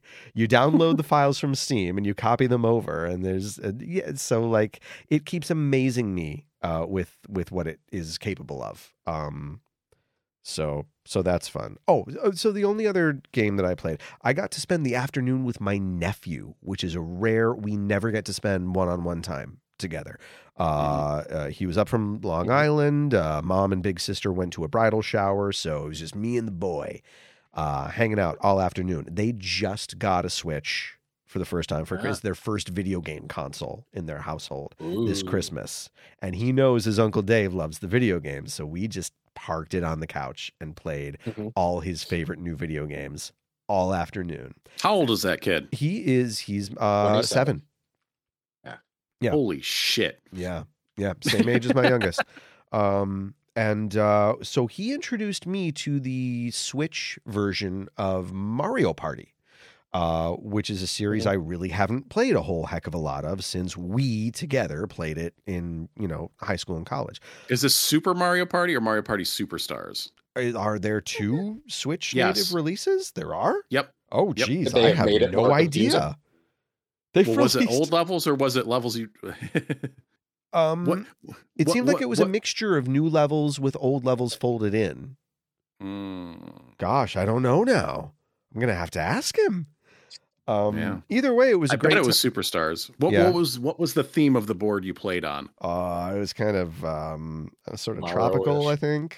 Was it Yoshi's Tropical Island? Maybe. Was there 2 islands? I don't think there were 2 islands. No, I don't think so. I don't know. But it was such a great time. And I bet it was Superstars. Okay. That's my guess. I'll look into it. Thanks. Get back to me. But it was so much fun and then he got to spend the rest of the weekend playing it with his cousins, and it's 4 of them together. My nephew, his big sister, and then my 2 kids. So the 4 of them, spent the rest of the weekend just playing that Mario Party game. And so I let my youngest she loves it. She's super into it. And at first I was thinking like, well, all right, I guess I got to buy this Mario Party game, but now the first 3 are on Nintendo Switch Online. Yes. And so she and I booted up Mario Party 3, the N64 version. And for her, that's fine. She doesn't care. She can tell that it's older, but she kind of doesn't mind, which is surprising because she usually minds. But not this time. But this time, she has been playing it by herself. She will grab the Switch and boot up a solo game against 3 computer opponents. She does not care. She sets the handicap all the way up so that she always wins. And she loves it, and she still gets super frustrated. She's like, what? No, they just took 60 of my coins. I'll just spontaneously hear her shout from the couch, even though she's going to win because she set her handicap way up. So my kids love Mario Party now. It's awesome. That's awesome. Yeah, that's the nice thing about putting those legacy games on Switch Online. I know.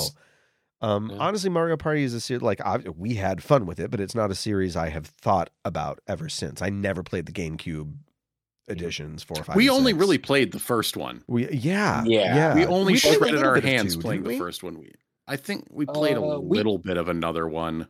Well, we played a bit of 4 in Fredonia-ish. Because I feel like that was around the time that because was that one of the Portal games that could let you emulate? I feel like it was around that time. Yes. When I was doing that ridiculous scheme to pirate GameCube games. We played Mario Party 4 or 5, a bit of it. Yeah. Yeah. I mean, I've played the newest one is very popular. Just, it's on at parties. I wouldn't consider it a game that I'd love, but if it's on, sure. Yeah. That's the thing. It's the first one is the only one that I got into, I think, personally. But I mean, they should do. I don't know. Obviously, I'm pro pack-in, but just put one on every new Nintendo system. Let it teach you how the system works. Whatever, man. Yeah. That'd be a great pack-in. Kind of what Nintendo Land was, but yeah, right, exactly. Yeah, system should have more old game pack-ins just to have them there. Like, Jesus, come on. I mean, like that was one of the nice things with WarioWare. It was kind of integrating. You know, you get 5 seconds to figure out this old game. Yeah. Cool. Yeah. Should you play anything else? That's it for games. If we want to transition to, I don't have the only TV show I have is the Daily Show because Jon Stewart's doing Mondays. It is really nice. It is he's kind of addressed the complaints. Yeah. Even in the first episode, and you know, I was very skeptical, I'm glad that but the complaints of what, him coming back? Yeah. There's a baggage of like how the Daily Show has dealt with stuff. I mean, specifically the same sidiness that Trey Parker, Matt Stone were much worse about, the douche-retardness of the early 2000s, where it's just like, it doesn't matter. Mm-hmm. And now, we're in the 2020s, it matters, sort of thing. But I think it was very, very smart that they just had him do Mondays. So it's not like he's taking over. He's only doing Mondays. He's doing it through the election. Yeah. And it has gotten me to watch the show again. Like I'm watching the other, the rest of the week and all that stuff nowadays. So for the most part, it's almost annoying that it is reassuring, but it is. I mean, he has that gift of making you feel less insane when you feel like you're the only one with these opinions that are the majority opinions for the most part right now. But I'm pro. Movie wise, I've got two that are kind of similar. I just watched Driveway Dolls. I don't know if you guys know this one. No. So the Coen brothers, two of them, the Coen brothers, have split skis for a little bit. They're coming back together, but this is Ethan. Oh, this movie, yes, got it. Yes, Drive Away Dolls. Yes, I know. I had to write it down. I keep getting confused, but my thing about that. So it's being billed as Ethan Coen's movie, while Joel Coen has been the one doing he did the Macbeth movie. He's kind of done the other side, and this one feels like the wackier side. I wish it was billed on, instead of from this director with a huge legacy, as the first movie from the person who edited Big Lebowski and Oh Brother, Where Art Thou? Because that's more what this movie kind of is. Like, it did. There's I think it's worth your watch, but also it is, and this is me saying it is too wacky. It is. And that's there's a lot of people saying oh, the other Coen brother was the one that was kind of reining it in, and maybe, but I think it's more so that it is a first movie from the person that edited the wackier Coen brothers movies, all of which I love. Lebowski, she was assistant on Hudsucker and I think Barton Fink, and those are all some of my favorite Coen brothers stuff. But I wish, because she also edited this one, and my hunch is if she wrote this one and someone else edited, it would have found a nicer balance for me personally. Okay. But again, there's stuff that's very, very funny. It's very cool that it's a lesbian heist movie from a Coen brother. Yeah. And it is unabashedly lesbian. It is just having fun being set in 1999 and driving around being silly. It's just I don't know. I'm not quite sure what the audience is going to think about this. The tone is weird. Structurally it's weird, but there are very funny things. I think it would it's a stacked cast too. My goodness. Yeah, it's a stacked cast. I really liked people are praising Margaret Qualley. and she's fun. She's kind of doing this like self-aware like Raising Arizona South voice thing. But I really liked the other actress who I hadn't seen before. I don't have her name in front of me. She's Geraldine Viswanathan. Yes. She's kind of your straight character, but she plays it in a very, very funny bookworm nerd lesbian, just like suit in a, like button down suit in a like bar kind of like character, and plays it with this like big eyed wonder that's very fun to watch. Good soundtrack. It is not a perfect movie, but it's super cool that's out there. If it was on cable, this would be a great movie to just like flip on. Yeah, it sounds very fun. Yes, it's very fun. Similarly, but I liked a little bit more, Lisa Frankenstein. First movie from Zelda Williams, written by Diablo Cody. This one is, and I was gonna like sit down and write out a whole thing about camp and be like, I know whenever someone says camp, it can mean like 12,000 different things, but super campy, in the sense of like Bride of Chucky, Death Becomes Her, kind of just.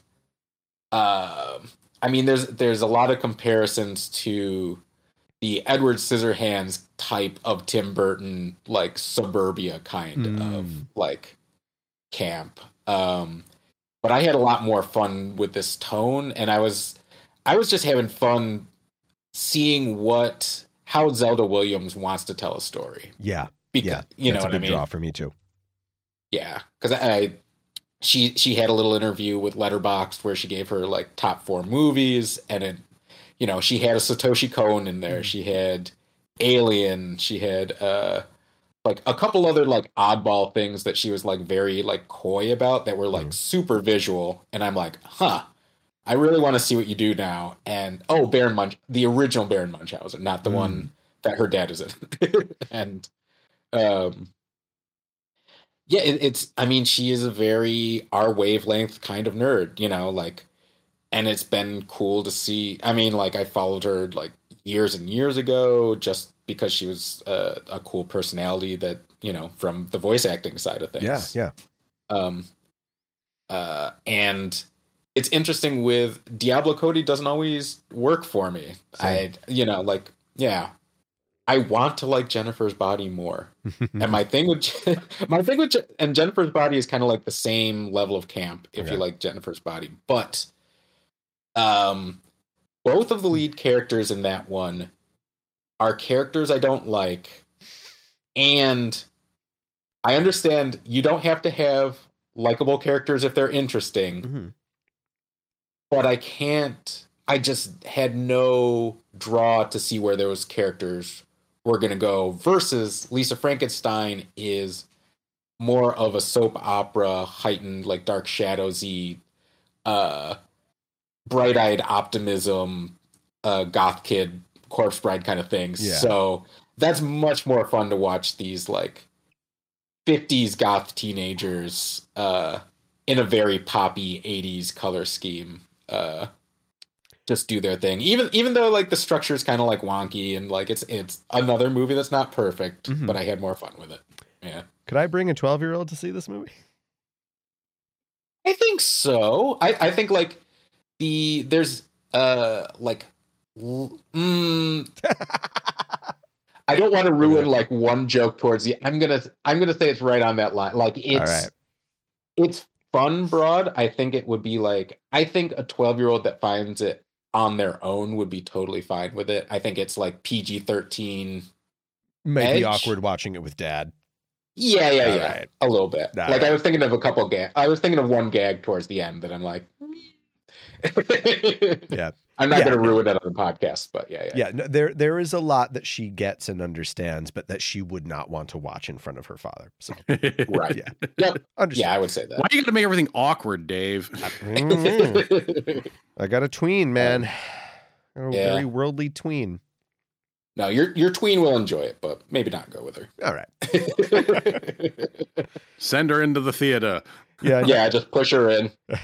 No, this is one that I've been considering going to see myself because I literally just realized I can just go to see a movie by myself in the middle of the day. If I'm free in the middle of the day, I can just, which I did right after our previous podcast, I went right out and saw Godzilla and it was fucking amazing. Oh, good Lord. You saw the black and white. I did. I'm jealous of that. Yeah. And it was great, but it did make me want to see it in color.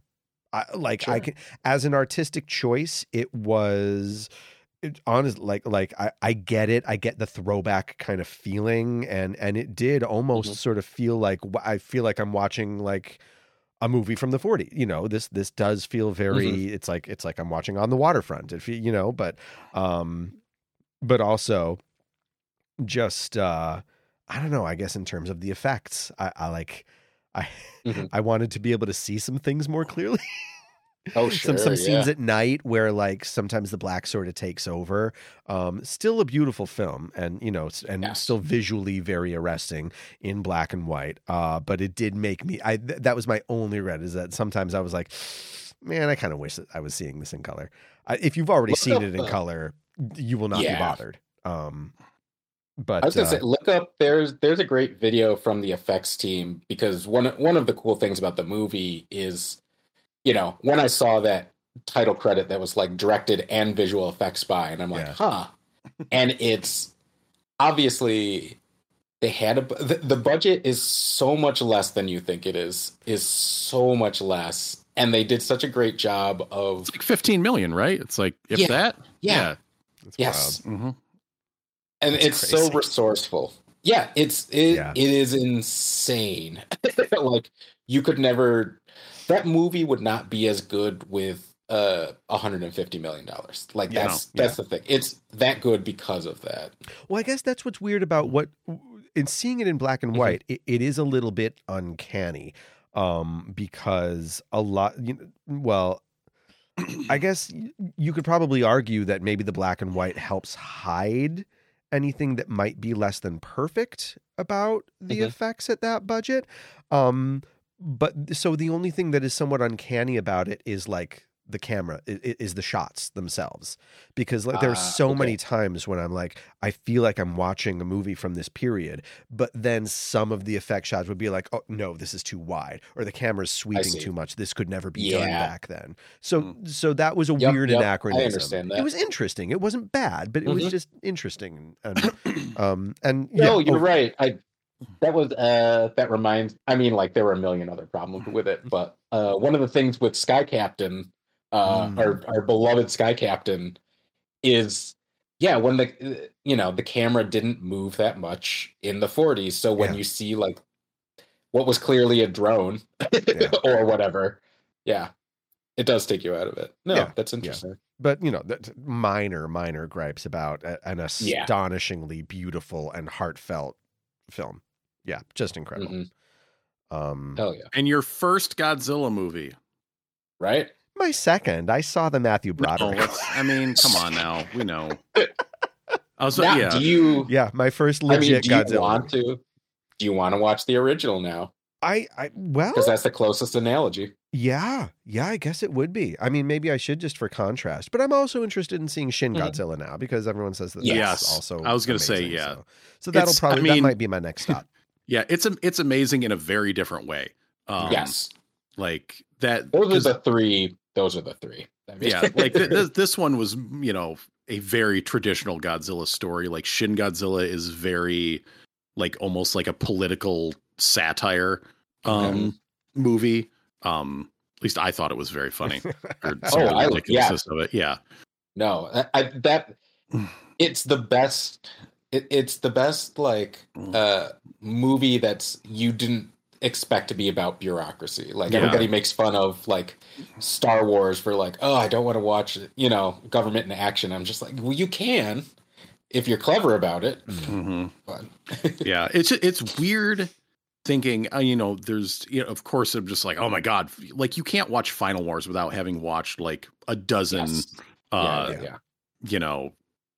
Showa era films to really grasp it. Like you have to watch a lot of Godzilla to really appreciate that one. But it's just crazy to be like, you know, the last three were like Final Wars, Shin Godzilla, and -1, and they're all just like incredible in their own ways.